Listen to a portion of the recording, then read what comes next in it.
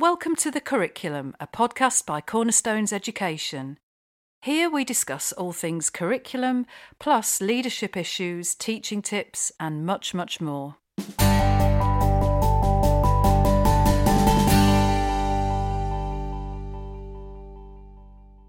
Hello and welcome to another edition of The Curriculum. I'm your host, Caroline Pudner.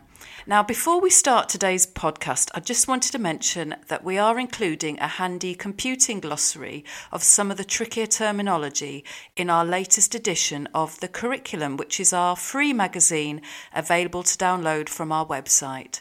I hope you enjoy the podcast.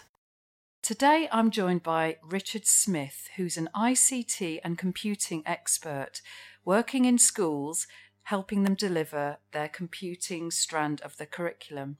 Now, this podcast is absolutely perfect for anyone like me who is, quite frankly, a little daunted by anything to do with programming, coding and the like, but will also be useful for those who are more confident, as I'm sure Richard is going to be offering many top tips and ideas for teachers of all abilities and confidence levels in this subject. So firstly, welcome, Richard, to the podcast. Thank you for inviting me in. I'm delighted to be here. Not at all. I'm really excited about it because, as I've said in the introduction, I left teaching a few years ago, and actually it's very exciting what's happening in computing and the computing curriculum, but I didn't really feel the benefit of that at the time, and I certainly didn't cover it in my training, and I'm sure I speak for many teachers listening. So I'm thrilled to be talking about this with you. Now, before I ask you about your work, the work you do in schools, we should explain a bit about the context of this in terms of where computing comes in the primary curriculum. As we know, that computers are part of our everyday life, and nearly all of us use technology, some of which is absolutely essential to our lives. So I think we'd all agree that children, as the citizens of the future, need to be taught computing and have this sort of understanding of the digital world in order to equip them for their future lives and also future work. And the national curriculum in 2014 responded to this by including a statutory computing programme of study. In fact, schools do have a duty now to offer a broad and balanced curriculum that prepares pupils to, quote, use computational thinking and creativity to understand and change the world. So it really is a very strong aim and a very developing thread of the curriculum. So, I mean, we want to ensure that children are digitally literate. And that being said, though, many schools and individual teachers have felt a little plunged into the deep end here, because I think for many it is still a mysterious subject with quite unfamiliar language. And in terms of teaching and learning, that's very important that teachers are equipped with this knowledge and understanding. And many, like myself, weren't taught this in our teaching practice, which may be 20 years ago or so on and so forth. So my first question really for you, Richard, is this what you found when you've visited schools? Because I know you work with schools all the time. Is there a mixed picture in terms of teaching expertise? Yeah, there's a real mixed picture. I mean, one of the problems has been it was enforced on people, so it's been quite difficult. A lot of people were confident at teaching IT, like spreadsheets, PowerPoint, things like that, and then suddenly their head teachers or the local authority was suggesting that they teach coding. So it's been difficult. However, I'm really positive because lots of teachers have taken it on board and that they have got support, and therefore they've moved forward. However, in answer to your question, it is still a mixed picture because it does depend on the head teacher's view about whether this is important. So, yes, it comes from the senior level, doesn't it? And I suppose what support then they put in place for teachers. And also from, I'm sure some listeners will resonate with this, it depends on the culture in your school, whether you can speak up and say, look, I need loads of help on this or not. So it's that positive wanting to get better at something, isn't it? That culture is very important in a school. Definitely. It does come from the head teachers and also from the governors. You know, I found in a number of schools, the governors have actually said to the senior leaders, well, actually, we need to think about doing computing coding because that's important for the future of the children. Yeah. And it's thinking about primary as just one part of a child's education. We've got to equip them in primary for their computing curriculum in secondary, which, as I know as a parent of a secondary age child, she's doing quite a lot. It's quite intense. So, it is important, isn't it? I mean, I've been lucky because I've started working in an infant school since September, and that's really helped me to look at the progression necessary from very young to secondary school children. Yeah. One thing that people do need to be aware of is that when the children go to secondary school, quite early on, they're expected to do text-based coding. So a number of your listeners will be familiar with block-based coding, which is similar to where you've got Lego blocks that fit together, and you put those in the right order to make something happen. But then in secondary school, those blocks will be taken away and the children will have to type the text in. Oh, right. And if you make an error, then the program doesn't work. Okay, so yeah, you've got an overview really of the progression, and it becomes more and more complex, doesn't it? But if you've got the groundwork in place, then that's obviously important. So yeah, primary level is crucial, isn't it, for getting those basics? Definitely.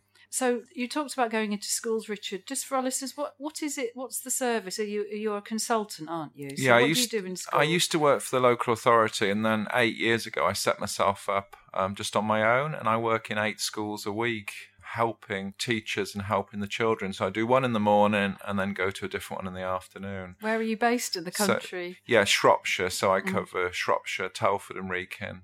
Oh, okay. But I also help with other local authorities as well, where they might have a local advisor who sadly has lost their job and they just need some support. So I help in other authorities.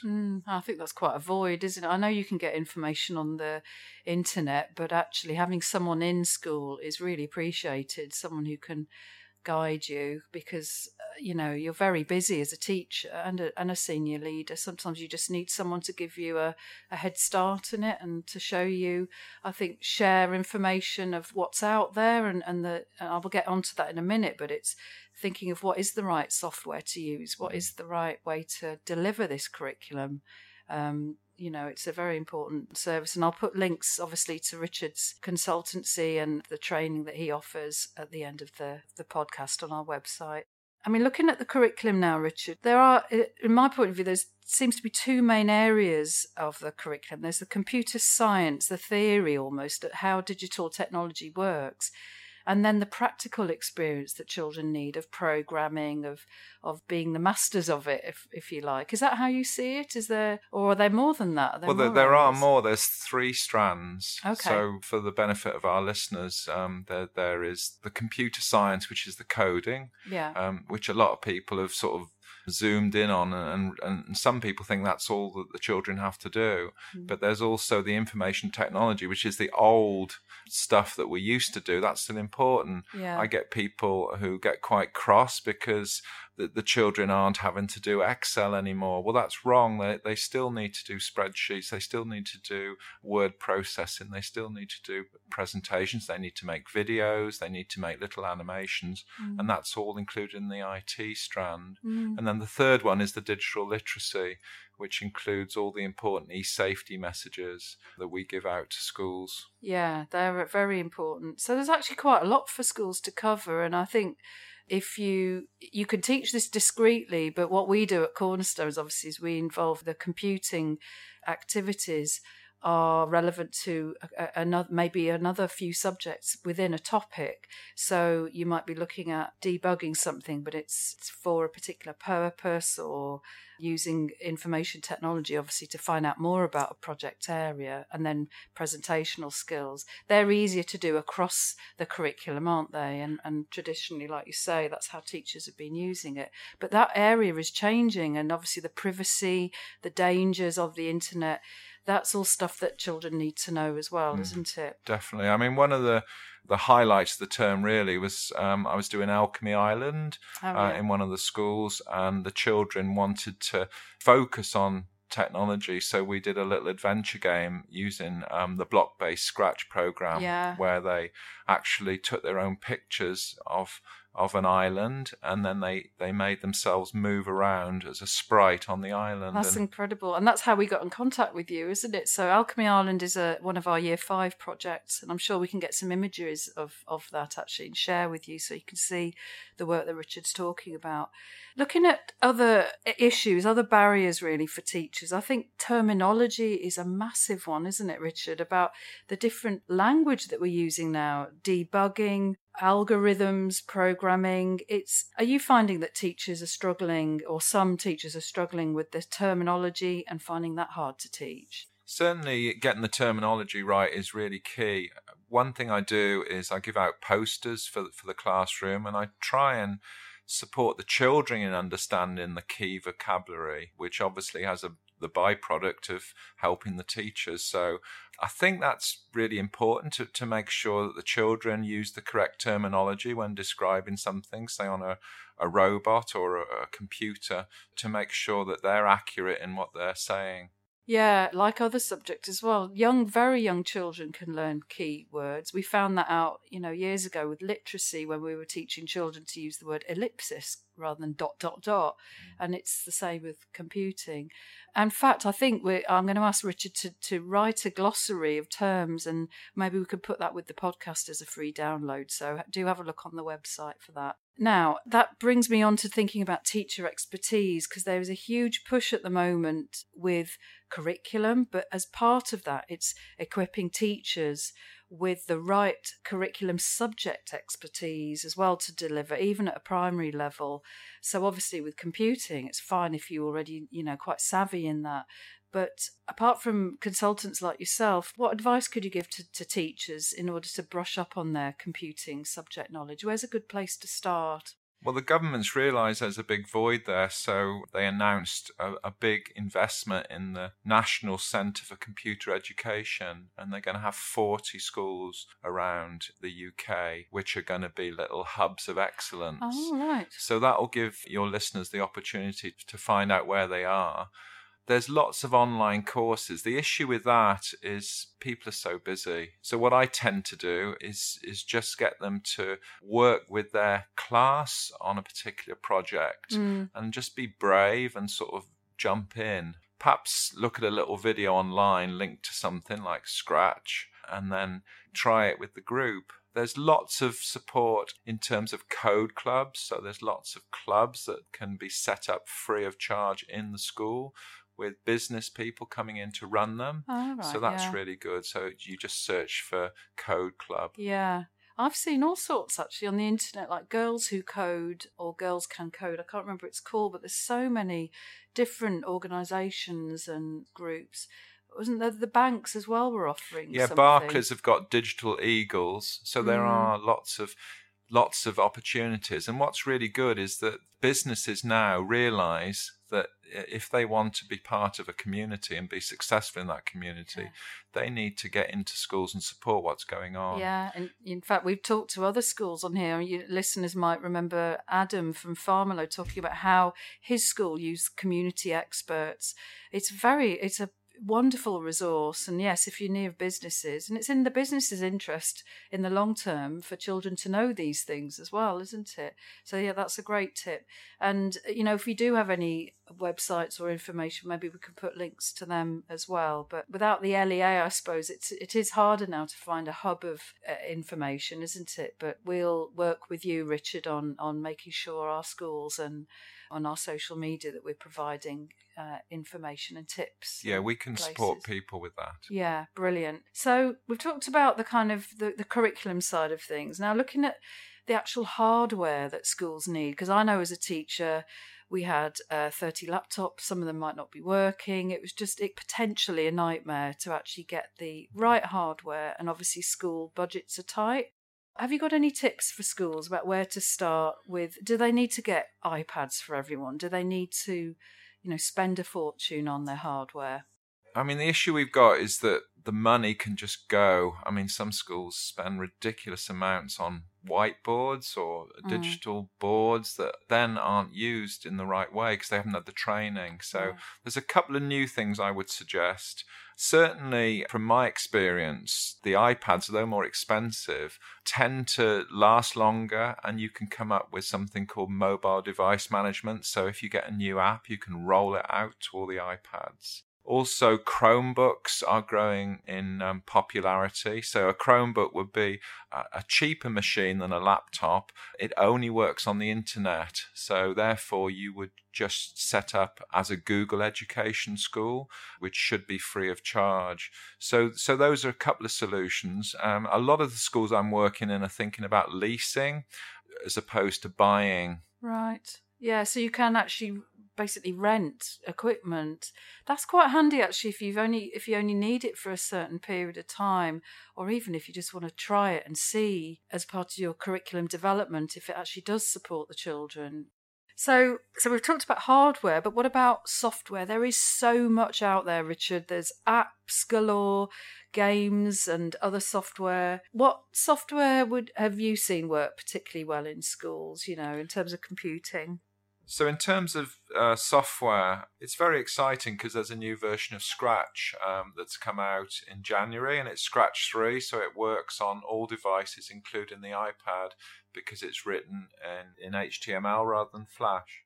Other things that are exciting are that we've got lots of things like microbits that you can actually program on a computer and then you plug in and then you can make them do certain things. So last week I programmed a little times table game where you shook the microbit and then it gave you a calculation to complete. And the children really loved that. I saw that. You showed our colleague a microbit for people listening. It's like a little circuit board, isn't it? It's got 25 LEDs on, but it's also got some clever stuff on. So it's got an internal compass on, which is called a magnometer. Yeah. So it knows where north is. It can even send radio signals to another microbit. So you can make a little car that you control with a second microbit. So lots and lots of stuff. Yeah. And we'll send some pictures out on social media. Yeah, that would be great, Richard. Because actually, going back to my hardware question, those little kits are important and they can be used. You can even, parents, if they want to, could even buy them and then the children can take them home. But yeah, they're only £14, so it's quite affordable. Yeah, so you could just have a little set, couldn't you, for the school? Now, I suppose we touched on coding, and like you say, people talk about coding all the time, but there's another area that I'm really excited by. Again, don't have much experience in, but the children seem to be really excited by it, and that's robotics. Yeah. And obviously, for the long term, you're thinking of mechanising for the future. A lot of our systems will be mechanised, but you'll need, obviously, going back to the coding thing, you need people designing programs to operate these robots. But what have you seen in schools or in robotics in general that's coming up? There's 3 little robots I want to talk about. So the first is called Obot, and it's like a robot head that you can program, and the children really like that because you can make the eyes move left and right, you can make it smile. Oh wow. And that's really, really good. I also like the Vex robot, which works like on a PlayStation control pad, so it's very controllable. And the nice thing about that is there are little competitions. And in fact, one of my schools got to the national finals and won a competition, won a prize at that. So that's really important, where the children are competing to try and get their robot to solve a problem. So in this case, it was lifting little boxes and stacking them. Yeah. Lego have got involved. They've got a competition as well. So if you just search for Lego Vex competition, you'll find those. The other robot I want to talk about, which is my favourite at the moment, is called Ozobot, and it's £37, and it follows a line on paper. So children are designing their own little zoos or their own little fun fairs, and it's good for cross-curricular work, so you can get the little robot to explore the fun fair. Oh, that sounds amazing. Or an Egyptian tomb or something, yes, couldn't you? I can certainly see great possibilities with that. We'll put all the info on with this podcast. So that is very exciting. And I think it really engages children because it's quite creative, isn't it? The world of robotics. Definitely.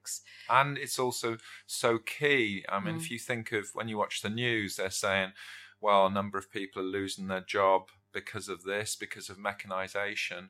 Well, if you introduce mechanization, you're going to need somebody to program the production line. So those sort of skills in terms of programming robots are going to be key. Yeah, yeah. Now you've just mentioned about cross-curricular. I'm really interested, obviously working at Cornerstones, about how individual subject skills and knowledge can be useful in other curriculum areas. And, computing is no exception. Obviously, there are discrete skills and knowledge that you need to teach children. But I can see, and I'm sure you've got an opinion on this, about that there are intrinsic skills that are transferable. And some of the ones I'm thinking of are logical thinking creatively, working out sequences and patterns. Are there any other, are those, I can see them being applied across the curriculum, really. Yeah, those are all really good examples. I do a lot on variables. So imagine you've got a robot and you want it to repeat something 8 times, then the variable's 8. So then you might want to make it repeat something 12 times. So that links with science. Earlier on, when we were talking, you mentioned D&T. So you could program a little microbit to do a times table test. And then you could say to the children, well, how could you display that? So it links with DT. So they'd have to produce a box. So either from cardboard, or they could use a 3D printer to design a box. Fantastic. Because really a lot of when you go into an Apple store, or other ones are available, obviously, you go in and you don't see the microbits, you don't see all the messy stuff inside. It's very packaged, and packaging and design are actually crucial, aren't they, for smooth operating of systems, and also the aesthetic quality and the usability of it. As well, as a user, you need to have functionality. So that is a very strong crossover actually with design, and something that children can again really enjoy, can't they? Thinking about how they're going to create a product with a computing element to it. Yeah, one of the things we're doing in some of the schools is trying to tie it all into financial education as well. Ooh. We've got a little business going which is called Fab Finance, and we're going to get 8 schools to work together on a collaborative project. So they're all going to make products, and then they're going to display their products. But also part of it will be how they deal with the money coming in, so producing spreadsheets to do with sales revenue and profit. Fabulous, yeah. And that all goes back to the fact that teachers need to do all 3 strands. So that's the information technology strand of the computing curriculum. That's a fantastic example, and one where, yes, it's like that. That's our philosophy as well, is the real life, the real skills for life that you're going to need. And if it hits all 3, that's fantastic. I think as well, even things like geography, using Google Maps, there's an awful lot actually of technology involved in other subject areas. It's not just about research on the internet, printing that off. And even that, looking at the internet, we know from here where we suggest websites, it's about teaching children to be tech savvy and aware of privacy, sharing information, internet safety. That's a huge area. Is it one that you cover when you go into school? It's really key. And schools book me to do talks about e-safety. So schools can send staff to become CEOP ambassadors, which means that they're then trained up to deliver sessions for parents and governors. That's fantastic. So I do a lot of those. And also something that's important to me is talking about copyright as well. So a good website for our listeners is called Creative Commons. So you can actually look on there, and then people have said you can use their stuff. Yeah. So pictures, videos, sound files. So that's really important to teach the children about copyright and copyright law. It's never been more relevant actually to equip children for their future, a digital future. It's becoming ever more digital, isn't it? With that is for teacher expertise to also increase. And obviously, if you're in a cluster of schools or an academy trust, some of the software that Richard's mentioned, or the hardware, or the training, you can obviously do as a whole cluster of schools. So you could maybe share equipment and take it in turns. It's however you want to do it, but there are many value for money ways you can include this, a very essential area of the curriculum. So thank you so much, Richard, for joining me today. It's my pleasure. Thank you. And you've demystified quite a bit. And I hope you, the listener, have enjoyed our conversation too. And Richard is going to be working with us at Cornerstones on our computing curriculum, on some very exciting new projects, and also making sure our content is always up to date. So we're very excited to be working with Richard. Obviously, you can also look at his website, and if you want Richard to come into your school, then all his details will be there. So until next time, don't forget to subscribe so you don't miss our next podcasts. And goodbye from me. Thank you very much for listening.